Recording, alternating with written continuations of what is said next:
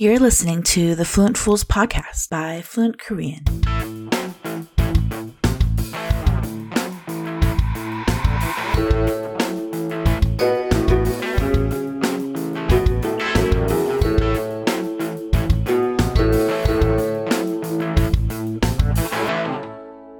Hey everyone, it's Minju here, welcoming you back to another episode of the Fluent Fools podcast. In this podcast, we explore the language, culture, society, history, and current events happening in the land of the morning calm and around the world as we continue on our quest to go from Fluent Fools to Fluent Korean. One who learns language without learning culture ends up becoming a fluent fool. I'm really excited about this episode because it is on one of my most favorite subjects, and that is the Korean script, or Hangul, as it is known in South Korea. And we're now in October, which means Hangul Day is on the 9th. It commemorates the day that King Sejong promulgated the Korean script to his people. Now, before I introduce the special guest of this episode, here is a little bit of context. Firstly, we need to make a distinction between written script and spoken language. I've seen and heard people use Hangul and Hangugo interchangeably, but they are not the same thing at all. The Korean language has existed for thousands of years and was developed over a very, very long period of time. The Korean script, however, was invented in the 15th century at a very specific point in our history and promulgated by King Sejong the Great, who is often considered the greatest king of the Joseon dynasty or of all of Korean history. We're now in the 21st century, and so 600 or so years may seem like quite a long time ago, but really relative to the history of all writing systems and the 5,000-year history of Korea, it is still very recent. As a writing system, it is unique in that it is the only script or alphabet in all of human history where the inventor is known and the theory and motivation behind its creation is not only known to us, but is documented. And because of that, and because of the genius logic, science, philosophy, and thought behind the creation of this writing script, it is so special and important to our people. For more than a millennia before its invention, Koreans used classical Chinese, or Hanja, to notate the Korean language. If you're familiar with written Chinese, you know that there is no alphabet. Here, literacy involves memorizing thousands of characters. And it also involves being able to look at or read the characters and interpret them correctly because one character or different characters placed together can have various meanings.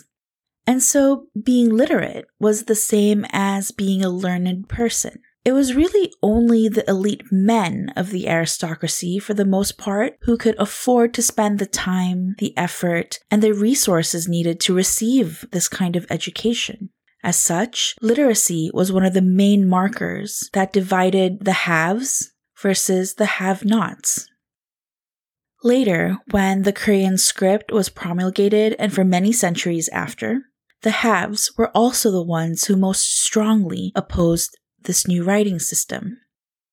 But even when you were one of the privileged few who could read and write, there were still a lot of pain points related to using Chinese characters for the Korean language.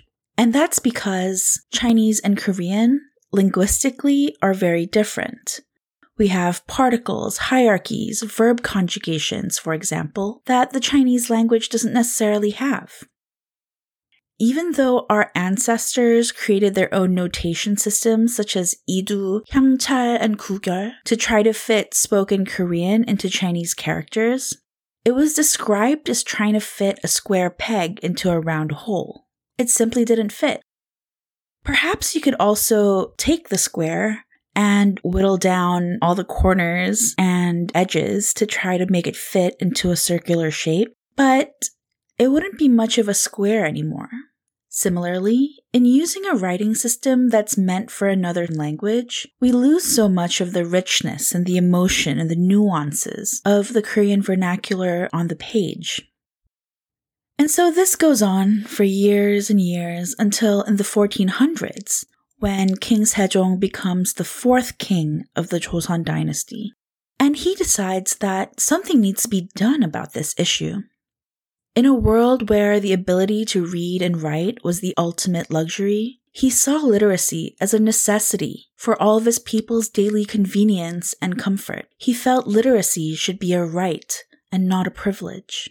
And it is also because of this invention that despite having only about a 22% literacy rate at the end of the Japanese colonial period in 1945, today illiteracy in both Koreas is virtually non-existent.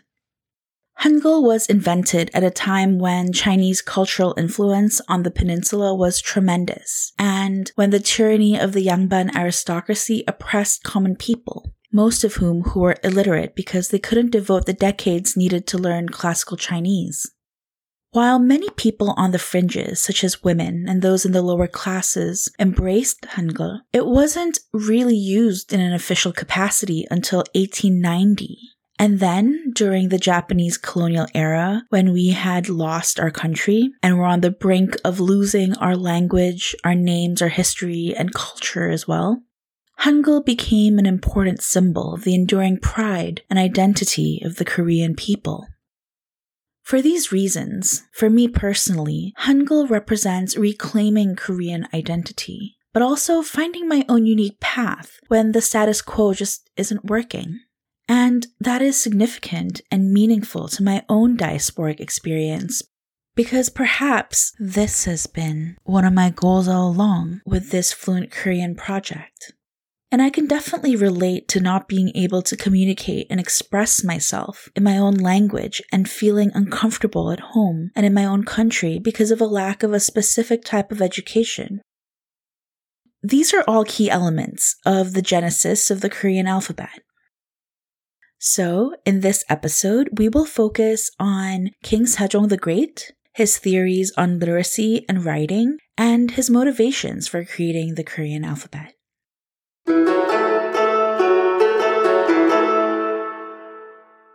Joining me in this episode is a theoretical linguist and one of the world's leading experts on Hangul and the study of culture and Korean linguistics. I am truly honored to speak with her on this topic. Hello, I'm Younggi Kim Runo. In Korean, my name is Kim Younggi. I just have my husband's name attached to it, which is a French name.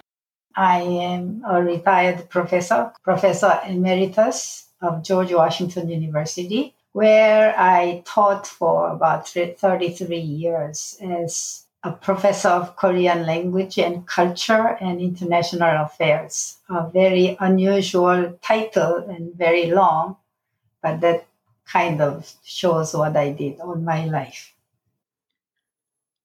Professor Younggi Kim Runo has devoted her entire life to Korean language and culture education, research, and outreach. In 2006, on Hangul Day, she received the Republic of Korea's Order of Cultural Merit in the Jade class for her lifetime contribution to the advancement of Korean studies. She taught at George Washington University, where she was also the chair of the East Asian Languages and Literatures Department for 12 years, and has also taught at Harvard University and Nanjing University. She has received 3 Fulbright Awards and has published a number of books, articles, and papers on Korean linguistics, literature, Hangul, society, language, politics, cultural history, cross-cultural communications, current affairs, Korean women, and has held numerous editor positions in prominent journals in the field of Korean studies and linguistics. Honestly, her list of achievements is so long that it would take up so much of this episode, so I'm just going to link her CV page in the show notes on fluentkorean.com.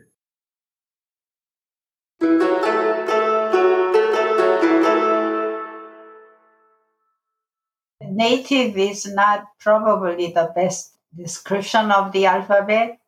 It is an invention by King Sejong. So there's nothing native to Korea about that, because it's a very unusual writing system in that we know the inventor See, most of the alphabets in the world, they have been derived from something, actually often just pictograms. So they evolved into an alphabet system. And of course, the very popular Indo-European languages and all that, because they could develop this, what we call phonemic system. Each sound has an independent status, distinguishable from other sounds. But in the case of Korean, it was devised by King Sejong. Not only that, he did it according to very linguistic principles. And you are really amazed at how he preceded modern linguistics by 1500 years. I mean, he talked about all these distinctive features that came to the modern linguistic discourse only maybe 70 years ago, maybe. Well, if you can go a little further back, but certainly centuries before this idea came. And the basic principle is really contrast. You see, in East Asia and Spinoza in the West thought the same, but you are defined by all those surrounding you, especially those who are not like you. So this yin and yang principle is a profound East Asian cosmology, and he discovered the scientific nature of it in studying the sound system of human beings and the Korean in particular. So that's why we say he was the inventor. We do know a lot about his personal life and also public life because there are plenty of records. But we really know about him through all his works. So the way we should go about it is actually to kind of reconstruct or theorize what this person must have been through what he has done. What kind of person was King Sejong, and how is he different from other kings of this time?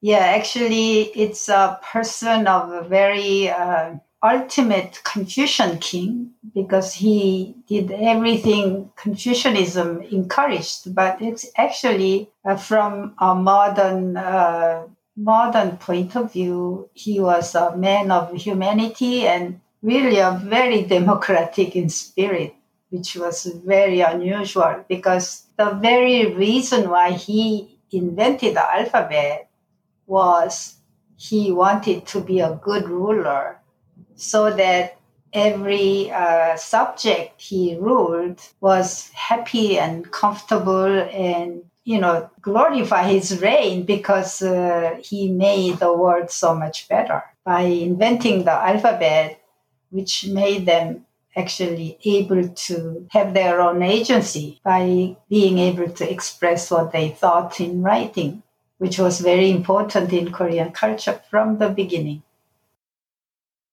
So why was there a need for this invention? I mean, this type of exchange between Korea and China started very early in the Three Kingdoms era, and it was now the Joseon dynasty. King Sejong's reign was in the 15th century CE, so more than 1,000 years had passed already. And along the way, Koreans had developed some notation systems, such as Idu, Kugyeol, and Hyangchal, to notate Korean using classical Chinese characters. But why wasn't that enough? Why did we need our own writing system for the Korean language? Yeah, I mean, Chinese writing system is a very difficult one, but a very wonderful one. And Koreans were very proud that they could actually handle it. I mean, the real top educated people. But the real difficulty, which was also felt by Chinese people themselves, was that there was such an ill fit between the written and the spoken media of the language. And because, especially for Koreans, it was harder because the Korean language is not really related to Chinese genetically, as we say in linguistics. So there is no common ancestor, and typologically they are very different. So even though some languages are not related, they can be typologically similar by having, for instance, similar word order. So this was something that really distinguished people, those who could read and write Chinese and those who couldn't. And that was the very first distinguishing factor between classes and those who have and who don't. And so the very fact that people couldn't really be not only instructed, but they couldn't express themselves. So this was for King Sejong an issue of human rights. And in those times, human rights was not really the object of concern, especially for those in the leadership position. I've noticed that in your writings, there's a lot of mention of diglossia. So the Korean people who were literate, the haves, the Yangban scholars that used Chinese and prided themselves in being able to master these characters, were they using Chinese purely as a form of writing, or were they also fluent in spoken Chinese? Actually, it's a different usage of the term. In general, when you talk about diglossia, it means really there are different kinds of languages coexisting in a society. In the case of Korean, diglossia was really limited to the talk of the literacy. So it concerned really the writing, because we, in the process of importing so much of the Chinese writing and culture, Koreans, even those who didn't know Chinese, use a lot of borrowed words. I mean, it makes such a huge part of the Korean dictionary, because it's like making new words with Latin roots or Greek roots or some other roots. You have it even if you don't speak, even if you didn't read Chinese. So, many people actually use and understand those words without knowing the characters. But the strange diglossia had to do with this speaking in Korean. Of course, for their daily lives and anything informal, they spoke Korean. But then they actually did not know how to speak Chinese, including the elites who really control the written language very well. They didn't actually know how to speak Chinese. In fact, King Sejong is supposed to be one of the exceptions. He did study spoken Chinese because it was part of his curiosity, and also he strongly felt he needed also learn to speak it, not just to read it. So he's one of those rare people. But for him, this kind of mismatching was really an unfortunate thing, and that somebody who could handle it should address, and he took it upon himself to do it because no one else was capable at that time. Of course, people talk about all these scholars who helped him. Some people even say those are the ones who created. But if you look at my book called The Korean Alphabet, published by the University of Hawaii Press, there is a specific chapter by Professor Lee Gi-moon, who passed away recently, showing real proof that it was none other than King Sejong who invented the alphabet. Yeah. Hangul is actually very different from the Chinese writing system. For instance, in the Chinese writing system, the vowels and consonants are not distinguished, and the characters are pictographic in origin. In Hangul, however, the consonants are shaped after speech or vocal organs, and the vowels are made up of symbols representing the trinity of heaven, earth, and man. So where did King Sejong draw inspiration from? Because Hangul is so different from the existing writing systems of the time. And where did he get these ideas? Yeah, I think in both cases, it's one striking factor, as you notice, is we have very distinct graphic types between the consonants and the vowels. You see, before King Sejong's invention of the alphabet, they studied Chinese phonology for a long time.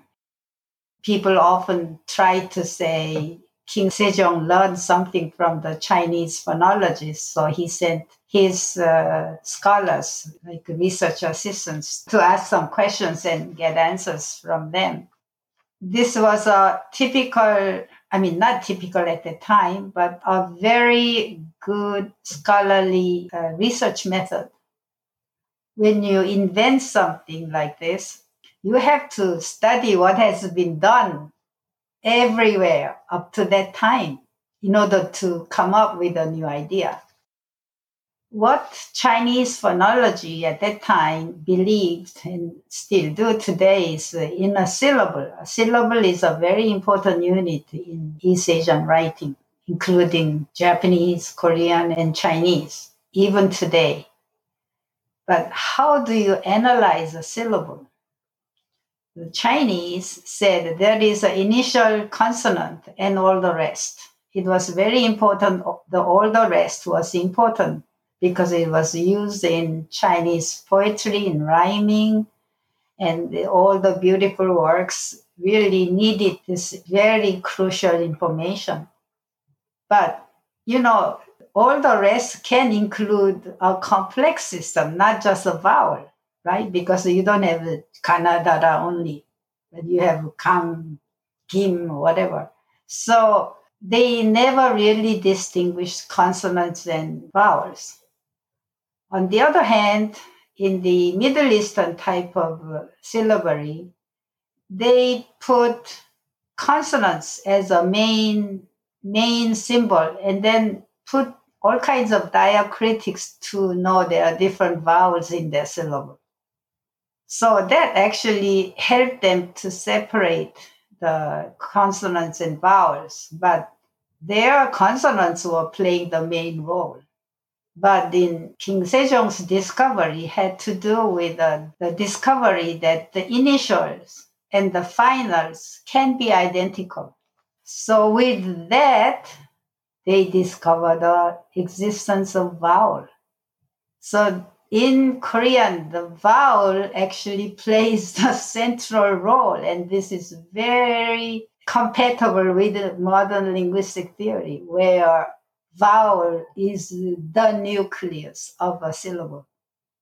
So this is the greatest discovery, and also he knew vowels are different from consonants. So the consonants are actually much more peripheral than the vowel. And this is how he got the idea. And another thing is when you describe a sound, not just describe, in the angles with which you can look at or analyze any sound is because we, as a speaker, we feel where the tongue and things go, right? So there is what we call articulation in linguistics. So articulatory aspects are there. But then there are acoustic aspects, right? Where the sounds feel kind of more deep or shallow or nasal.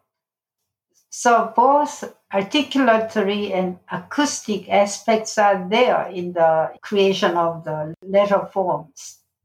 Not only that, King Sejong further included not just the phonetic quality of these sounds, but the phonology of it, how it kind of varies depending on the environment a particular sound occurs in the way of speaking. So that is where you use the notion of yin and yang, the heaven and the letter form. Why? Because in consonants, we can feel the articulatory action much more consciously. Like when you say M, the lips come together. when you say tigut, the tongue is touching the, behind the top of your top teeth. So that's where he described by using and then imitating these articulatory shapes of the tongue in the mouth and the position in the mouth. So he used this very geometric shapes to describe consonants. With the vowels, when you say you don't really know where it's touching. So he decided to describe it much more phonologically because there are contrasting sounds. Korean is very famous for their sound symbolism. So 의성, 의태어. So when you say 깡충, 깡충 or 꽁충, 꽁충, the feeling is different. And those contrast sounds happen to actually coincide with the articulatory positions of the time. So he wanted to show the contrast by showing contrasting positions of the heaven vis-a-vis person, which was straight line. So you have a sky with a dot, person, and then earth with a straight horizontal line. So he made many different sounds with only 3 symbols by combining them, placing sometimes left of the person or right of the person, above the earth or below the earth.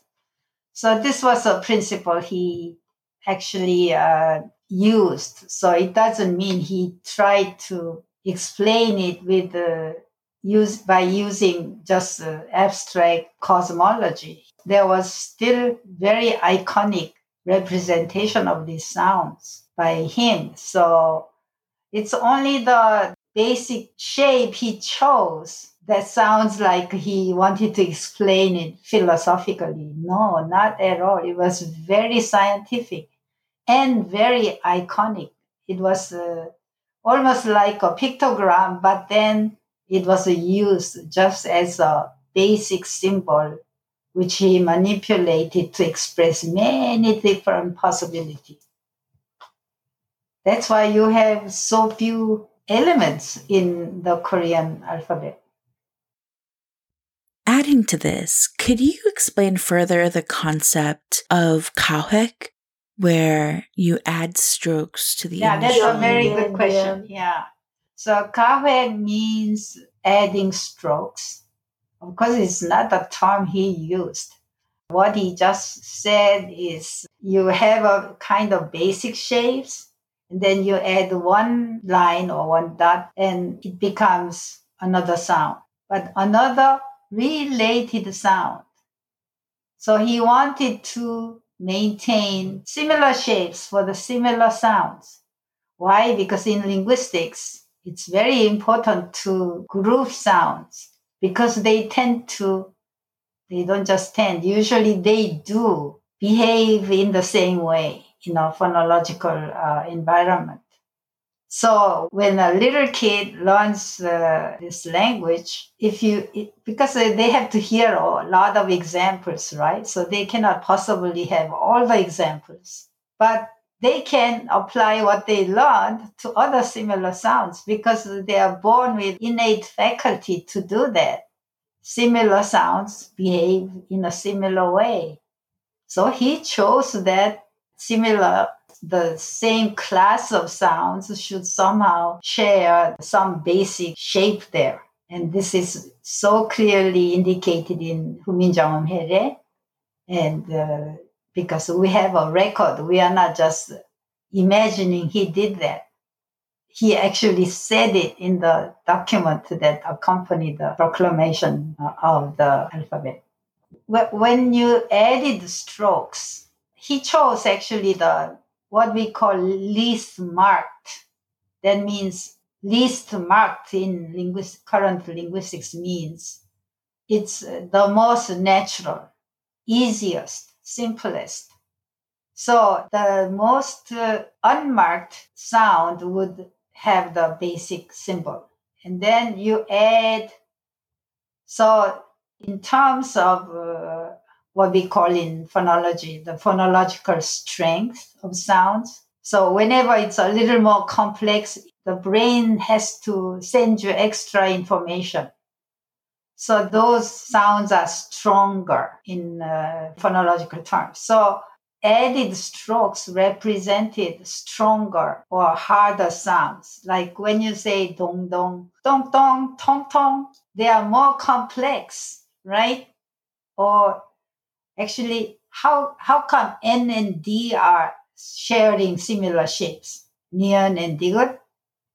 Because in Western thinking, they don't even look similar or sound similar. But just like M and P sounds are very similar. But people don't realize just when you have a cold, your throat is not working normally. So usually nasal sounds, you have uvula dropping down so that air is going through the nose. That's how we pronounce nasal sounds. But if you have a cold, it doesn't work too well, so air escapes through the mouth. So when you say, where's my camera? When you have a cold, you say, where's my camera? Right? Because they are related sounds. And the Korean alphabet shows they are related because King Sejong knew they were. He was a remarkable phonologist, phonetician and phonologist. Okay. So when it comes to kahwe, when you add a stroke, you add intensity. Now, we've been talking about how hard it was for a commoner to learn how to read and write classical Chinese characters. And so when it came to Hangul, a major theme for King Sejong in the creation of the script was to make it as easy as possible to learn. Yeah, so to him, easy didn't mean just easy to repeat. It meant easy to use, to truly understand. Because, repeating goes just so far, right? But when you have a truly simple, then that is the core of any science. When you really study deeply, things become so simple. Only when you don't know, it looks all very complex. And when this comes, when these shapes come to you, of course, he didn't say, you see, these are articulately related this way. No, he just gave.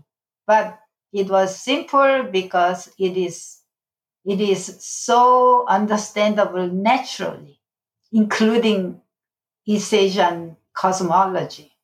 Yin and yang is a contrast. People all accept it. You exist because the other one. Otherwise, you cannot define a person independently.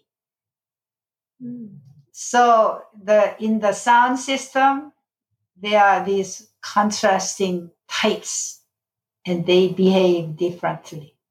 And the same groups share the same forms. And contrasting groups actually show the contrast. That's really interesting because one of the reasons Choson scholars opposed Hangul, or Onmun, vulgar script as it was called at the time, so much, was because it was very simple, and they felt that if it was too simple, it was almost barbaric, and people would stop trying to continue to study and learn and expand their knowledge. Yeah, actually, the term Onmun was abused later on by lots of people who wanted to minimalize or to ignore the new invention, thinking, how can it be good when it's so simple? It must be only for fools. But original intention was indeed, it was a vulgar script in the original Latin meaning of for all the people. So vulgar script was not pejorative in the beginning at all. It was for all the people. And so when people, especially the literati, remember the power was in actually knowing how to read and write Chinese. And all the civil service exams were based on knowing the Chinese classics, the ability to comment on it, and produce texts in Chinese language. Not really Chinese language, but it's a Korean style Chinese. So as we say Konglish today, maybe it's much better because the Chinese people admire the Koreans for writing and reading, managing their literary works, just like Chinese. Many Koreans, in fact, went and passed their civil service exams and served there in their leadership positions, because their civil service exam policy was much more democratic than in Korea, where you had to be literally an elite already to be able to sit for the exam. So Koreans' ability was remarkable to deal with this writing system, which represented a totally different language. So it was, of course, very admirable. But those people, of course, they wanted to keep their power base. And it is natural that they kept promoting Chinese characters. I have met people even up to the, maybe 30 years, not even 30, 20 years ago, thinking, pretending they don't know Hangul so well. They are much better with Chinese, because it was a kind of a pride for them to know. And now the trend is reversing. So some actually writing makes fun of those who are, just sticking to Chinese characters as old-fashioned and out of it and all that. But the real importance had to do with this power base. And only in the beginning, the outsiders, like the women, Buddhist monks, and even high officials, when they wrote their emotions, they wrote in Korean, because obviously you express your own heart much better when you write in your own native language. There's another thing you have to know is, although it was a kingdom, the king was not really the almighty in the Korean tradition. Korea had a very strong bureaucracy. So it was like a balance of power. He didn't have absolute power. He was really controlled. So faction fights were actually a political fight, because if the king was the absolute power, he could have just decided, no, you are right, and you go just with it. Of course, king played a strong role in it, but Korean bureaucracy was so strong.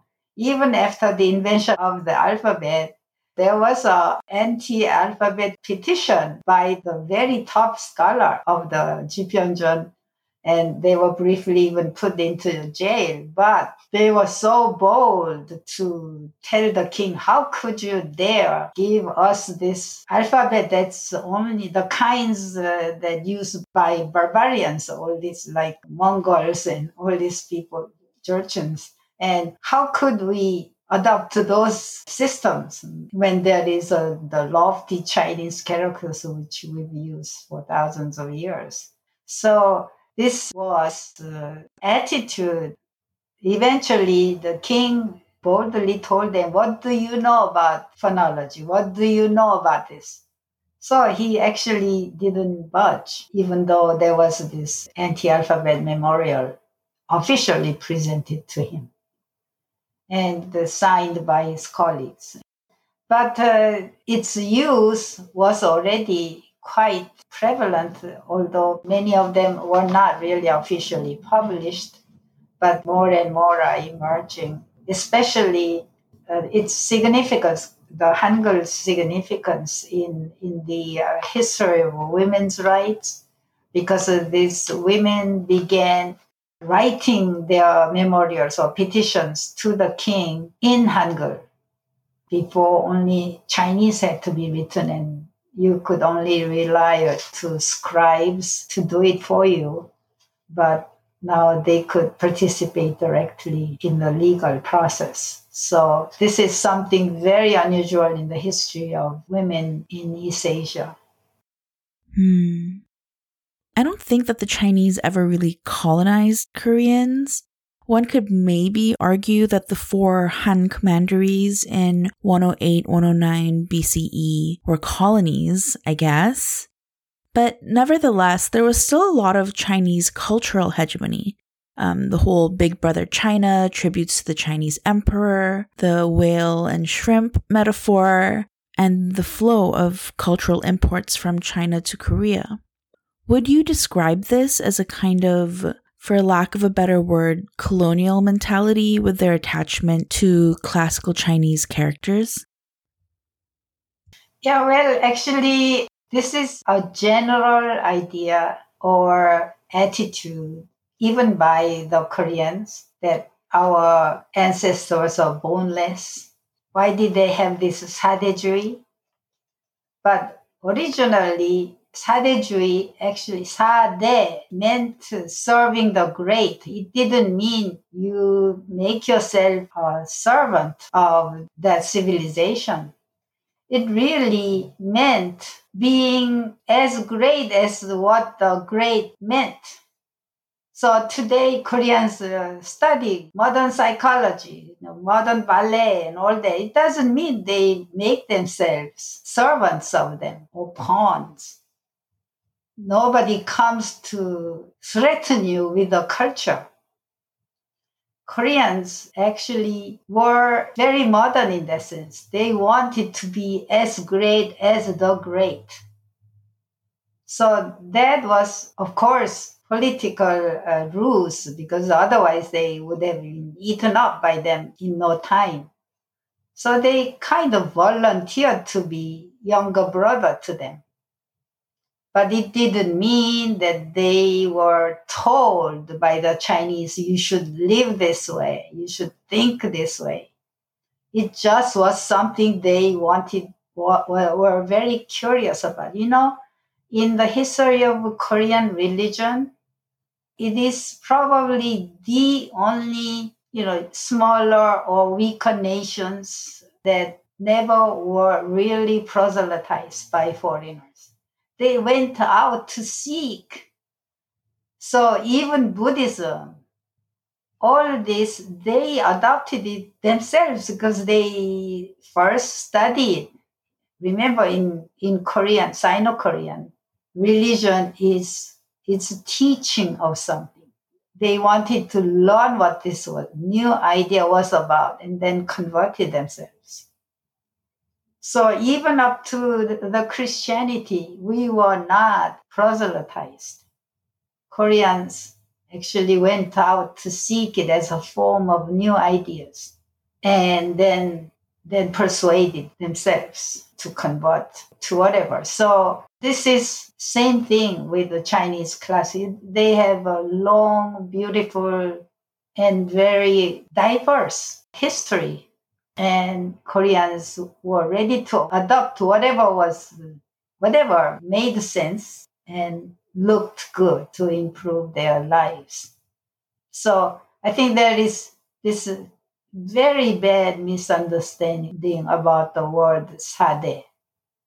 So actually, lots of Koreans felt very proud that they were, almost as good as the Chinese.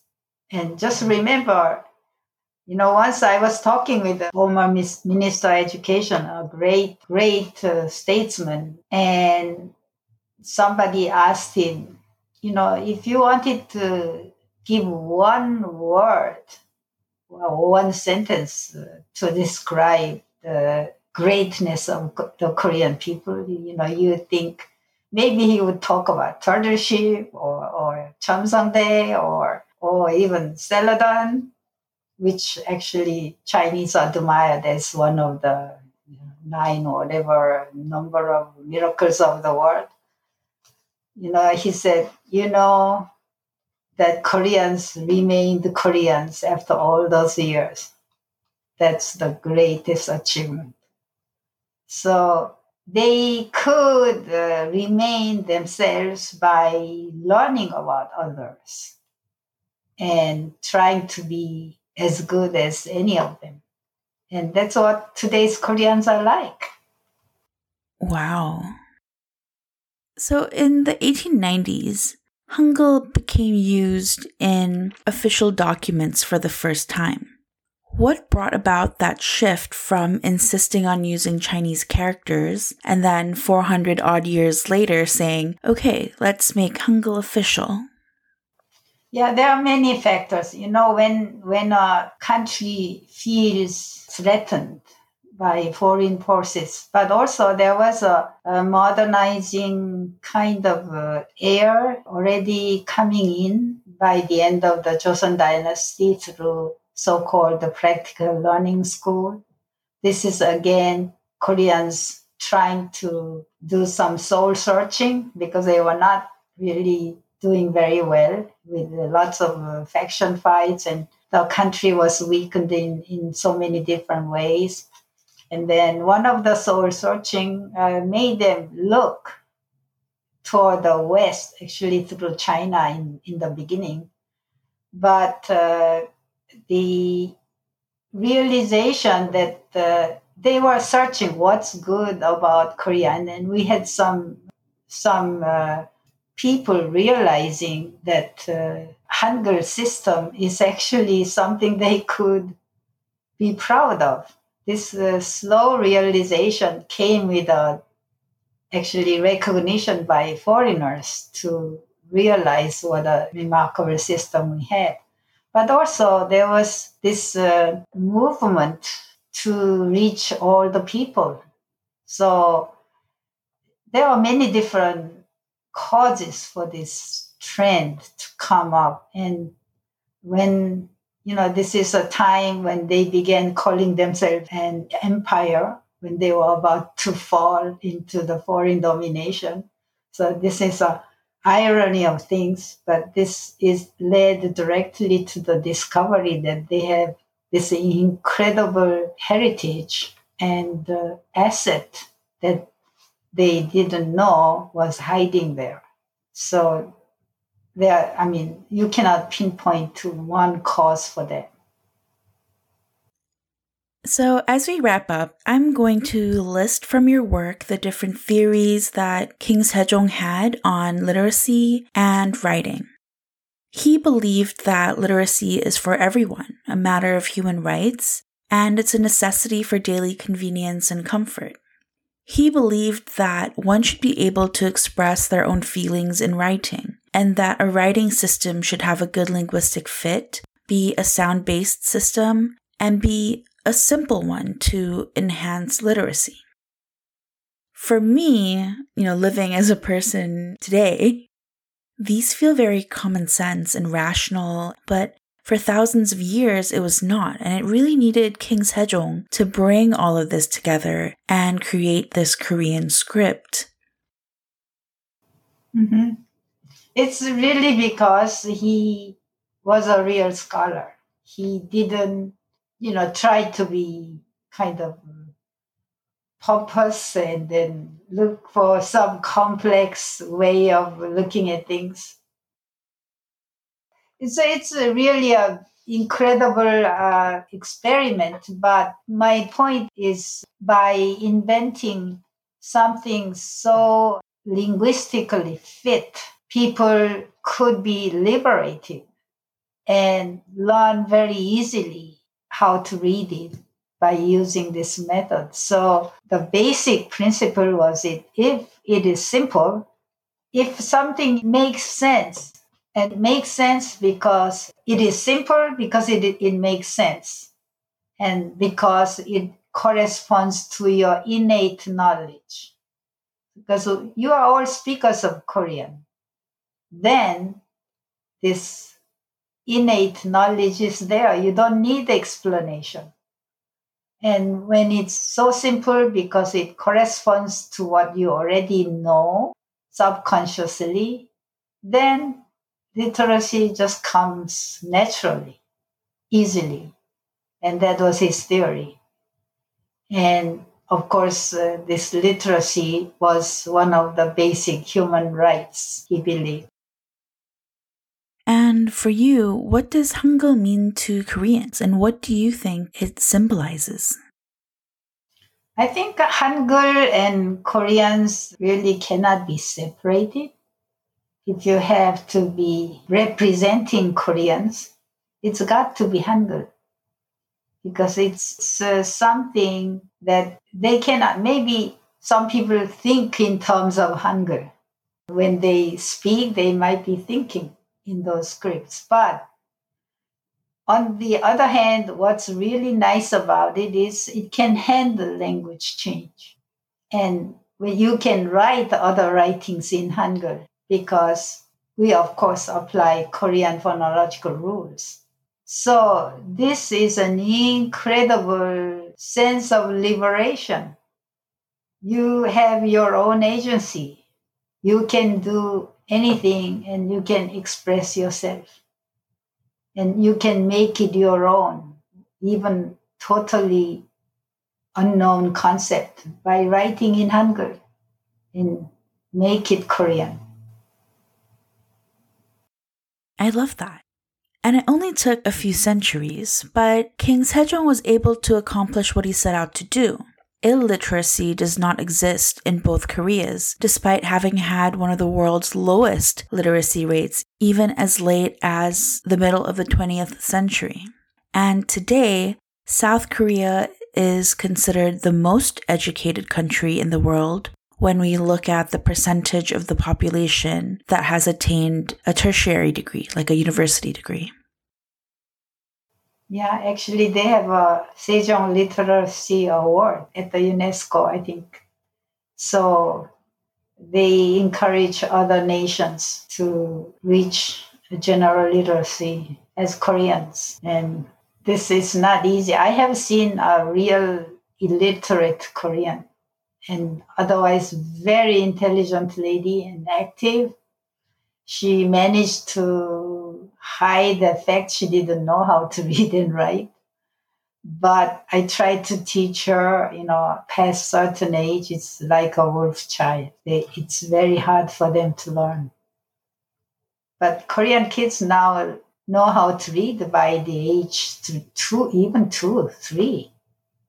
This is something I discovered when I tried to do reading research. So what are you currently working on? Yeah, my interest in this language issue continues. Right now, I'm studying how the national identity is kind of so closely related to your and others' perception of your writing system, because this is really what defines Koreans about themselves and others.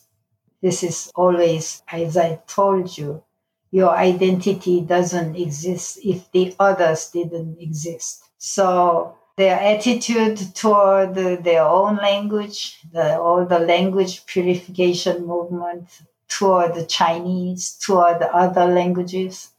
So this is my current interest.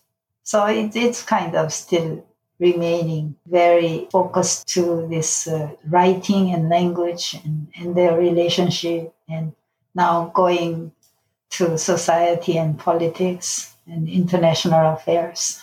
So. Well, thank you so much. It has been an honor asking you these questions and talking with you about Hangul and King Sejong. Thank you for talking with me.